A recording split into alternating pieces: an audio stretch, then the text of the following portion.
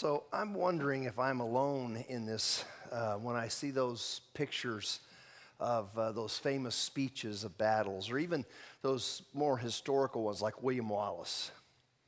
You know, when it's, I am William Wallace, you know. He rides back and forth in that blue face, and I said, I've probably seen that 100 times, and I get goosebumps every time. Or King Henry V, his speech at the Battle of Agincourt that ended the 100 Years' War. Did most of you listen in history when you were a junior in high school? No, you didn't. Right over the head, 100. Were we in Vietnam 100 years? I don't really know. Okay. That famous speech where he talks about going into battle together. The British Army, the English Army was much smaller than the French Army, and so they were doomed from the beginning, but yet they won the battle.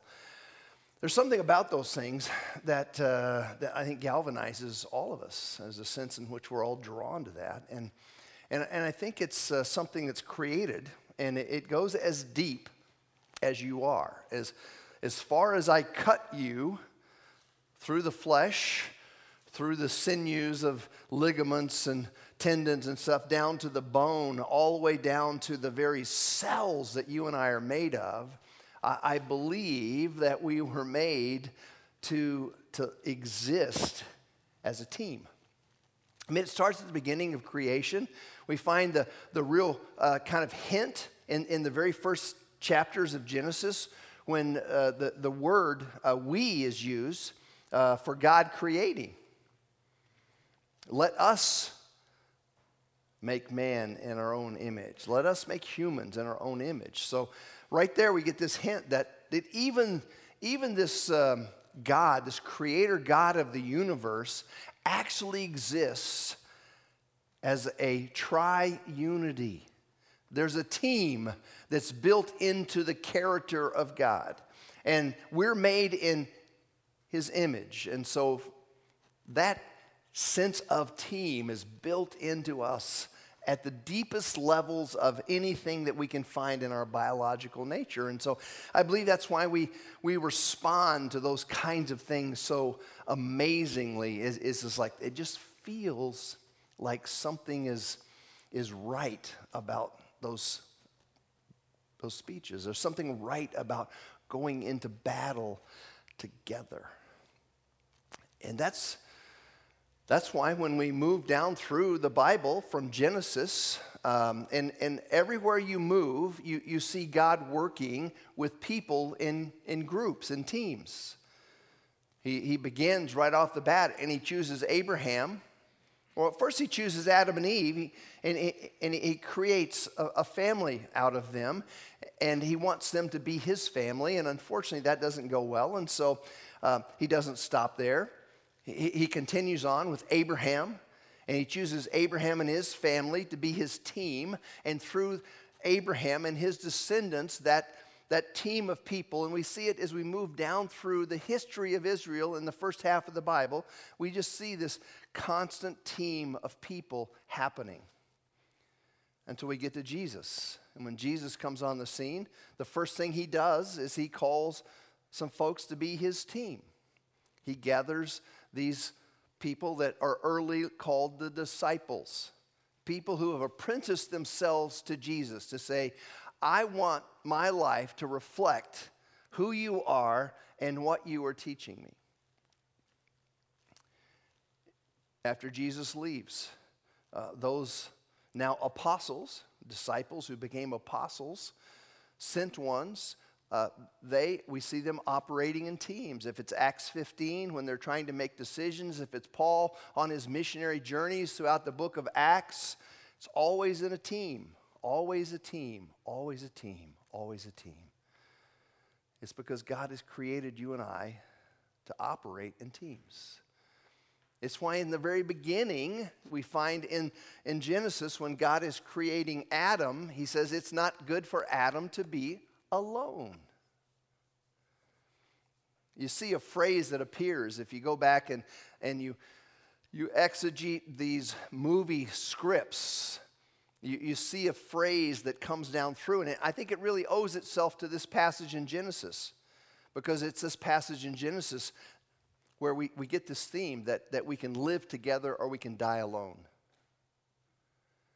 And that little phrase appears in many of these great speeches about going into battle together, whether it's athletics or whether it's actually physical battle.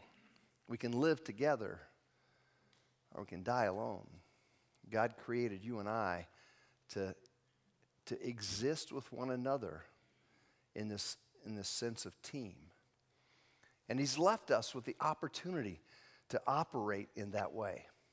I want to take just a few minutes to run through a passage in the second letter that Paul wrote to the people who lived in the Greek city of Corinth.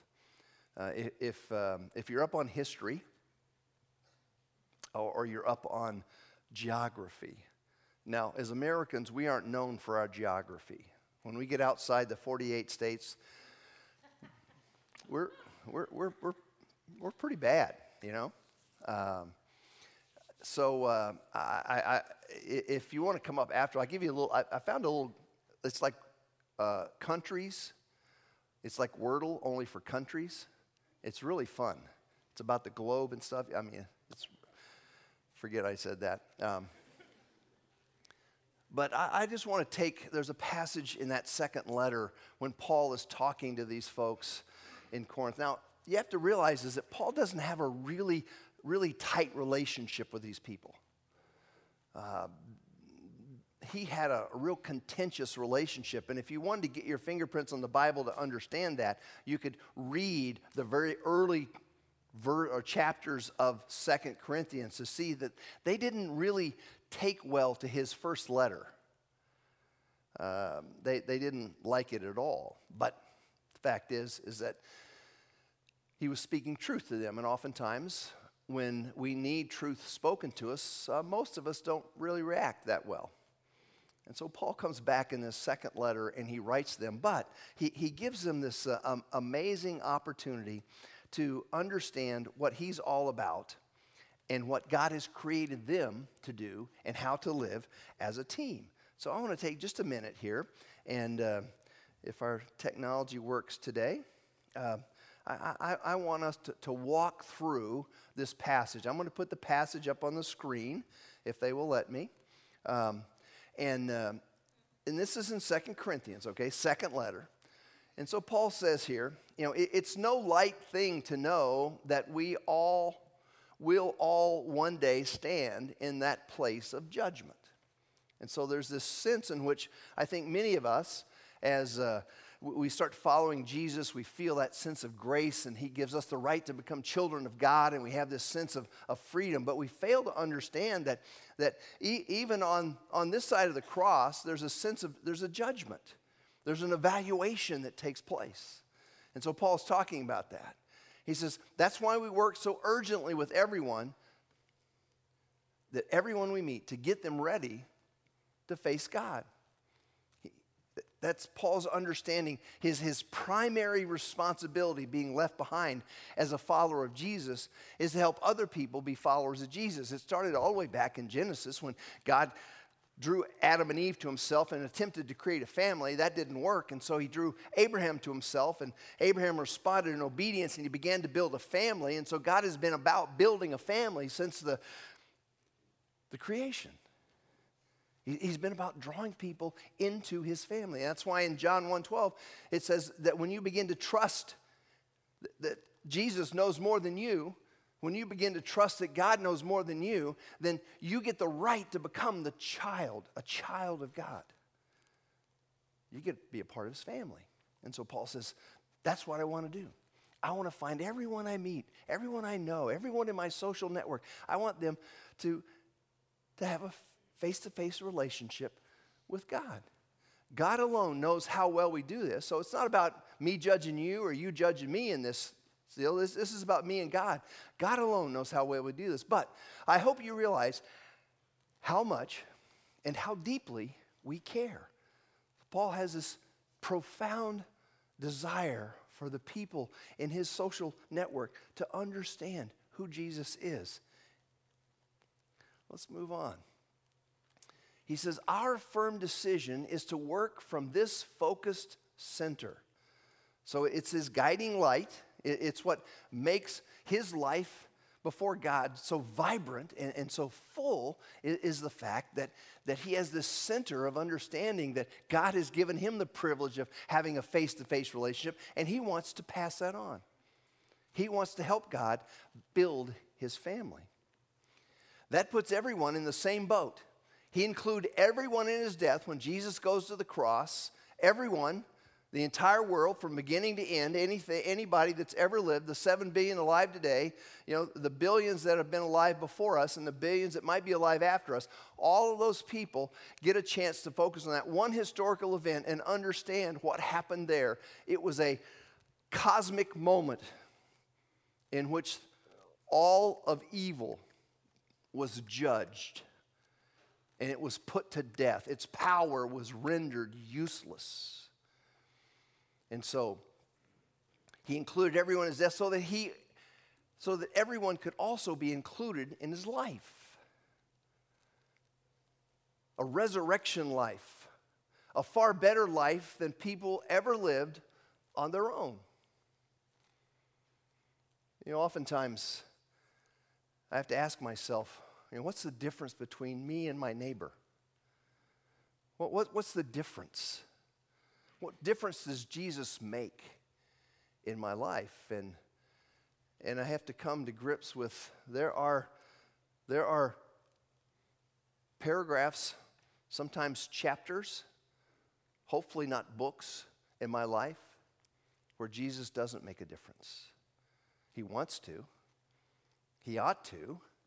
But for some reason, I'm holding back.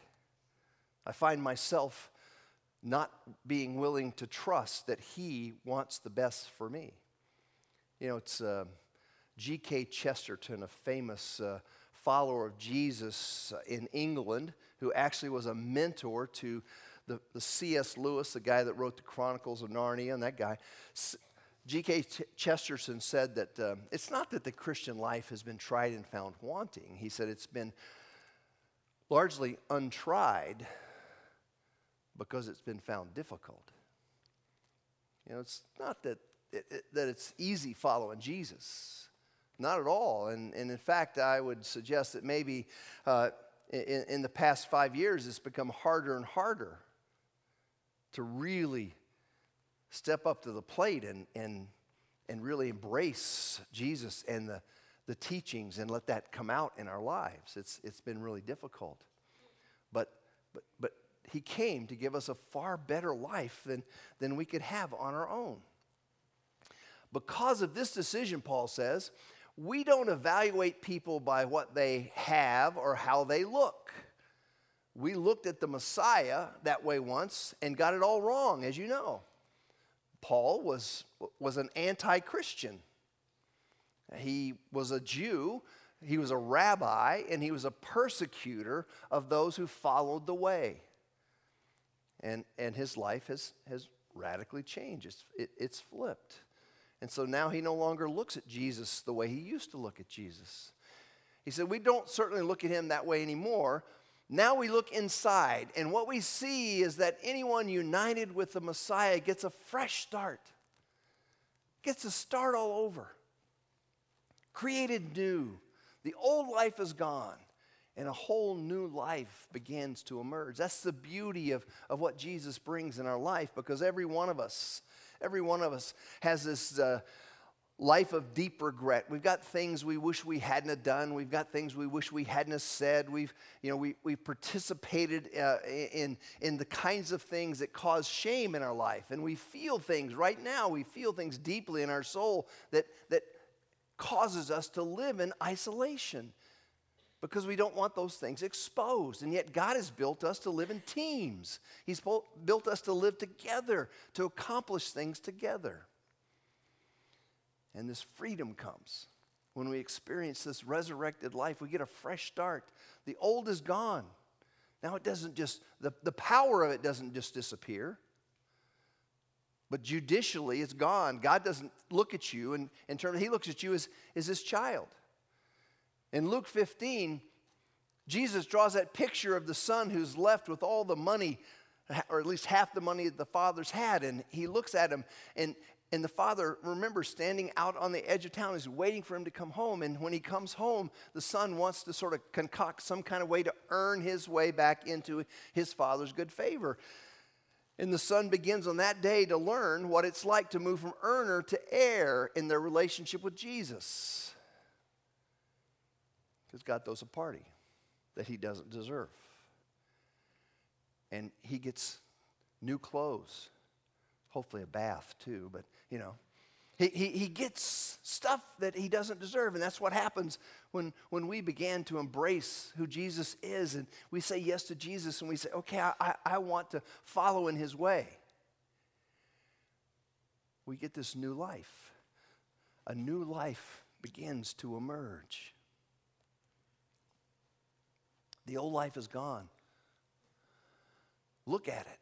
All this comes from God, who settled the relationship between us and him, and then called us to settle our relationships with one another. That's the beauty of being a follower of Jesus, is that we have the power now and the freedom to begin to find redemption, to find peace and forgiveness, to find the kinds of things that happen that are unexplainable by human means. When people come together and the past is not just forgotten, it's forgiven.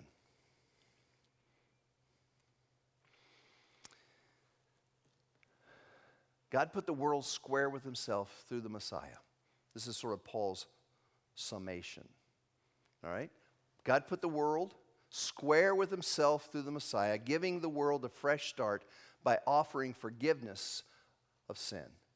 God has given us the task, and given you and I, those who choose to follow in his footsteps, to trust him and allow him to make us a child of God. He's given us the task of telling everyone what he's doing. We're Christ's representatives. God uses us to persuade men and women to drop their differences and enter into God's work of making things right between them. We're speaking for Christ himself now. Become friends with God. He's already a friend with you. That's the message that God gives us to give other people. That's the message that comes in this process. Paul's speaking into a first century audience, an audience that largely comes from an Oriental mindset. If we could just simply divide things into East and West, in the East being the Oriental world and the West being the Occidental world. Big words, you can use at work this week and impress people, right? So one is a collective society. Another, unfortunately, as the Greeks had more impact on our world, became an individual society. And so it would never dawn on Paul to say that you need to do this as a team, because the world he's speaking into is thinking, we're going to do this as a team because that's the way life is done. And yet, as we have moved, as humankind has moved west and become more mechanized and become more focused in on packing much more into a day than probably God ever intended for us to do, we've become individual. If we made one mistake early on at Shoal Creek when we began to implement an idea of disciple-making movement strategies, we sent people out as individuals into their neighborhoods, into their workplaces. And we failed to grasp a hold of the nature of team. God has called you to reach a certain space in your world. It might be where you live. It might be where you learn. You may go to school someplace. It might be where you work. It might be where you play. It might be your gym or your hobbies or that kind of stuff. He's called you someplace. And if you can't find it there, then I think maybe there's another space that he might have called you to. There's plenty of spaces in our city that don't have people representing Jesus to them. Just 2 miles down the freeway on Fridays, a large audience, a large group of Somalis gather in a mosque.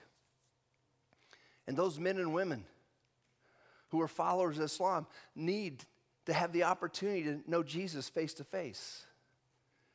And so God may have called you to some space like that. So where you live, learn, work, or play, God has called you to a space that we refer to as a circle of accountability. It's where you're going to be responsible. You're going to feel responsible. You're going to be like Paul. You're going to feel like his heart is burdened for the people in that circle who desperately need to have an opportunity, a repeated opportunity to respond to Jesus. But you can't do it alone. You can't do it by yourself. If you do it by yourself, it's almost doomed for failure. I know that we're not all alike, but a lot of us can be sprinters. Get a new task, new mountain to climb. We're all excited, and that kind of stuff. And we head into some space by ourselves. We're going to get this done. And I used to have there was a friend of mine. He's a good friend of mine now, but his father had a huge workshop that every man would be jealous over. Huge workshop, heated. It was up in Iowa, and had his own wood-burning stove in there, and he had all kinds of tools and things. And hanging in that shop were 50 unfinished projects. And it kind of reminds me in many ways how we tend to start out and we do something. I'm going to learn to do this. I'm going to learn to play the piano. I'm going to learn to play the guitar, or speak a foreign language, or I'm going to learn to knit or crochet, or I'm going to do ceramics, or I'm going to do pottery, or I'm going to take up running, or I'm going to go to the CrossFit gym. I'm going to do all this kind of stuff, and it starts out like a rocket, and sometimes it comes down like a rock. It's because we don't do it together. It's because we don't really understand the power of team. And so today, we're ending this series. We've gone through a lot of stuff, like Rob started with bless, this idea of begin in prayer, listen, eat together, this idea of serve and then share stories. It's just a simple way to think about how am I going to, if I'm going to put my arms around my neighborhood, how am I going to start? How am I going to start drawing that circle? Well, first it starts with simply building relationships. It starts with creating a community, becoming a binding agent for people to connect. And that's usually around food. People love food. Some of us too much. You know who I'm talking about here, right? And so we need these binding agents. That's why I think Paul says in that passage that you and I are that binding agent. In fact, in some other translations, the word that Paul uses is ambassador. We are God's ambassadors.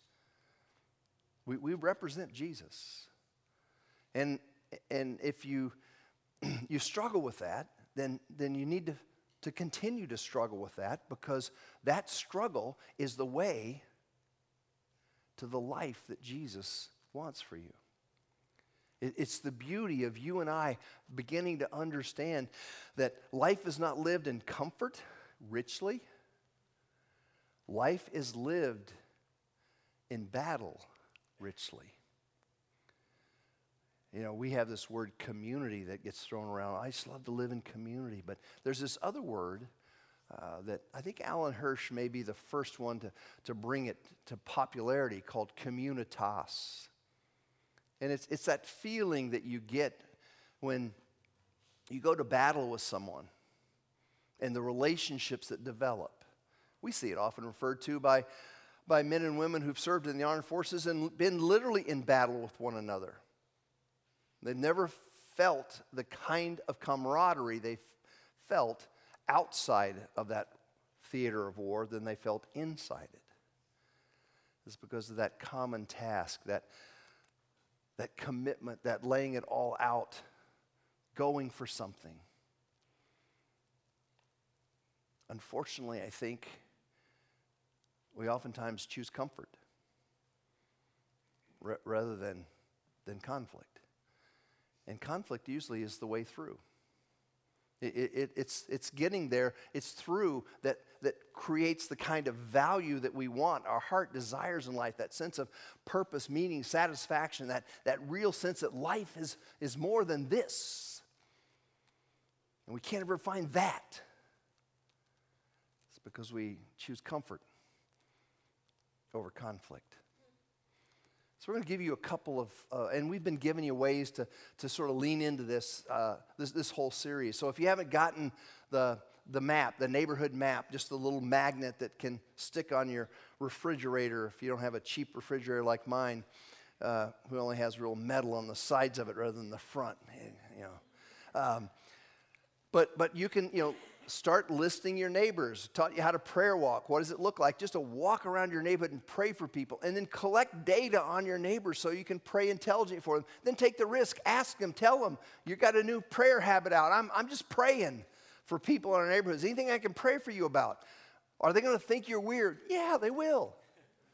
People just don't walk around asking, if there's anything you can pray about. But will they be fundamentally sort of impressed or have a sense of a spirituality impressed on them? Yes, they will. I have never in my life had anyone say they don't need prayer. Everyone wants to be prayed for.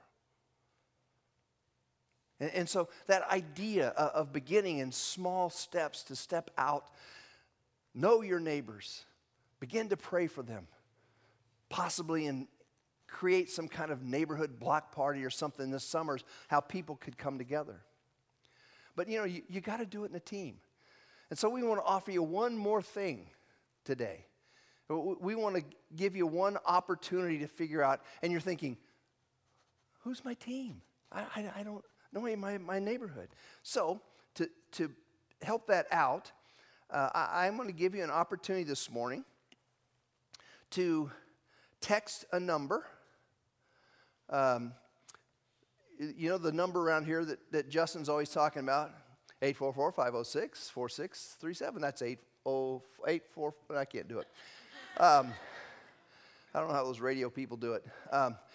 If you want to just text the word, you say, I would like to see if there are any teammates I don't know in my area.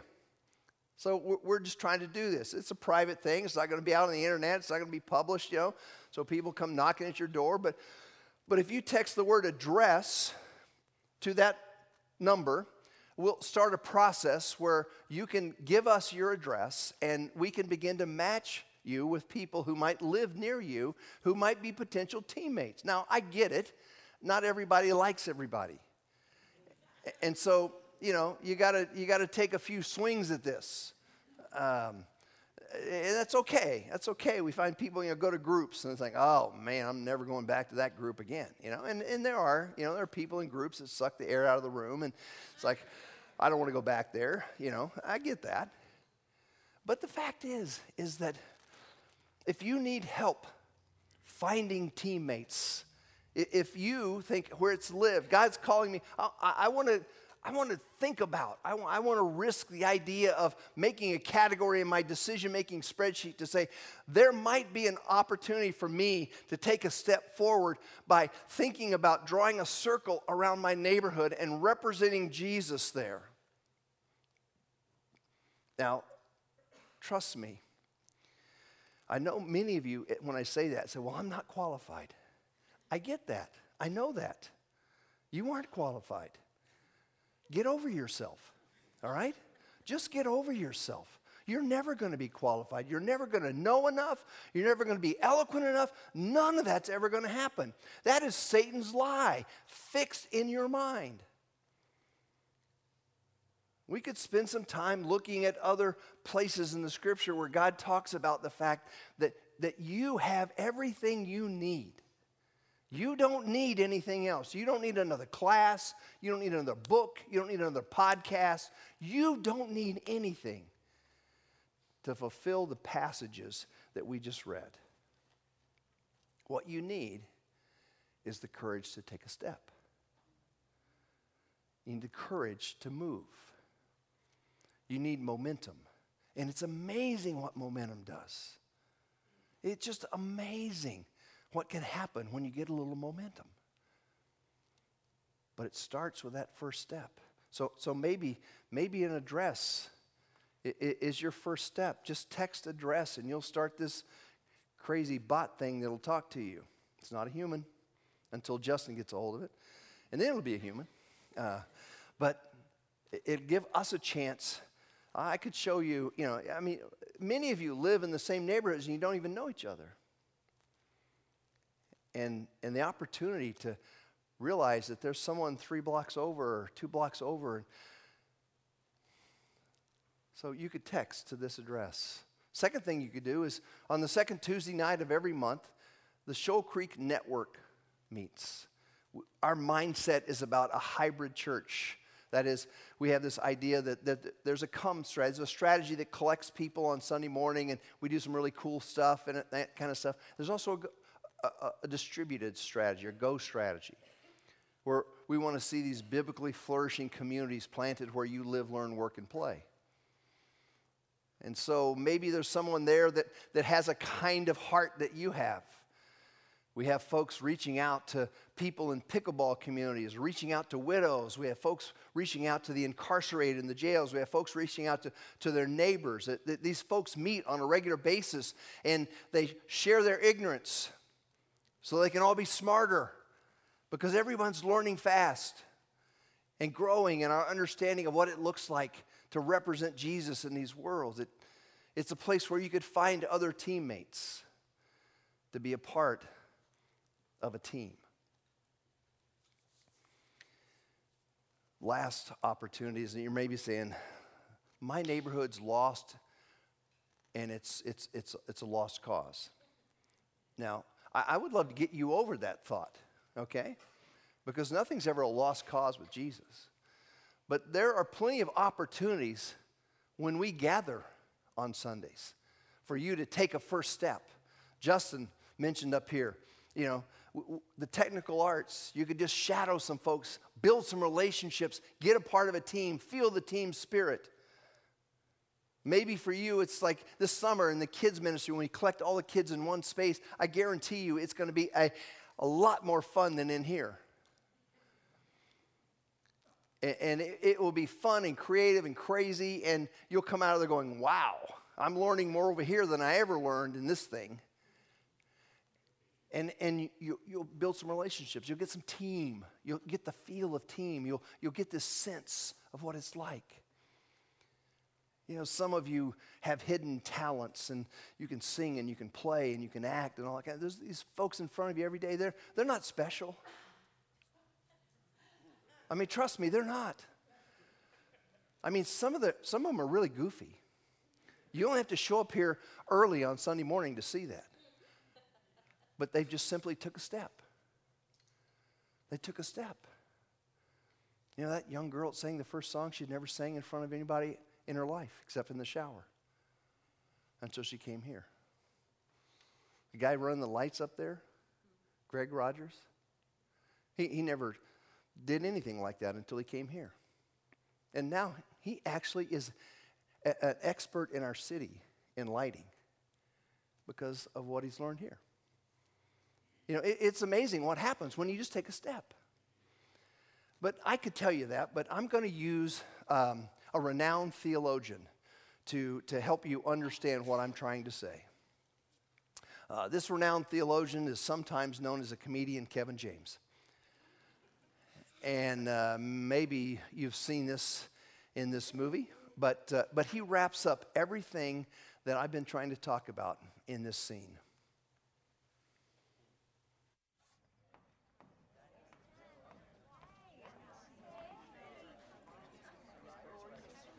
Whoa, what's going on, Mr. Voss? Biology, Derek. Fair enough.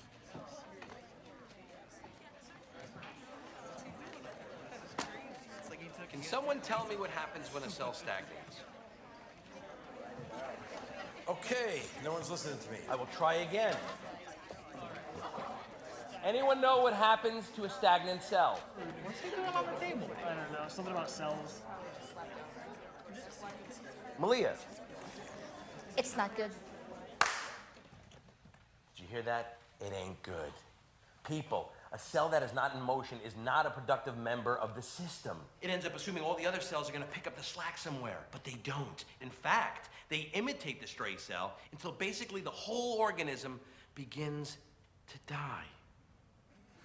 Yeah. But you know what? Biology is an amazing thing. And here's the good news. All that decays can be restored. It's just hitting anybody. Like how a cut heals. Like how a cut heals. Brian, my man. Ah, look, you got one. And once that cell is back on track, it creates energy amongst the other cells. That's what happens. It starts getting a little movement going. It gets a little rumble. Can I get a little rumble from everybody? Everybody just rumble in your seats right now for me. Just rumble a little bit. Okay, no rumble. That's fine. I'll be the lone rumbler up here. That's what I am. I'm a lone rumbler. But then the cell starts banging into the other cells. And the cells push back and go, hey, what are you doing to me? They hit into another one. Hey, don't do that. Hey, that's my friend. You don't even know him. You don't know me either.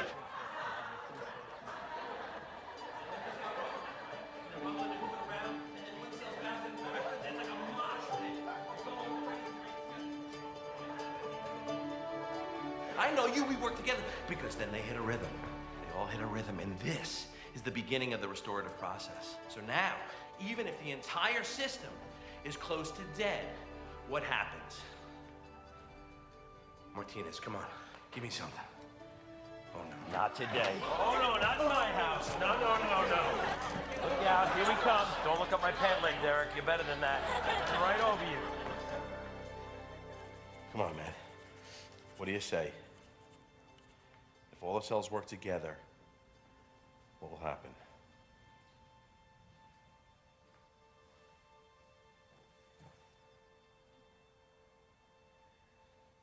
The entire system is healed.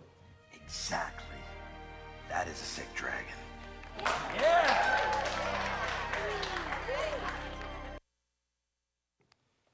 If all the cells work together, the entire system is healed. You know, your family, your neighborhood, your workplace, this city, the larger metropolitan area, the city of Kansas City. You know, if every man, woman, and child had a repeated opportunity to see, to hear, to experience, and respond to Jesus, it might be the closest to answering the prayer that Jesus taught us to pray when he said, "May it be on earth as it is in heaven." That was his hope. When the entire system starts to play, the entire thing can be healed. That's what Jesus has called you and I to. Let's pray. Father, in that last command that you gave us to make disciples wherever we go, to invite people to apprentice their life to you, to begin the steps of following you, and learn to obey all that you commanded. Our world looks different. It is sad to think that a movement that started with the most supreme act of love at the very core is now one of the most hated institutions on the face of the earth. Why is that, Father? Why is that there's such negativity around the word church? We fixated on buildings, we fixated on names of stuff, and yet the core of that word is people. People loving people, people engaging people, people opening their lives to one another, people who are those cells that begin bumping into one another and create the chaos that ultimately creates rhythm, and rhythm creates redemption. Father, Give us the courage to believe you.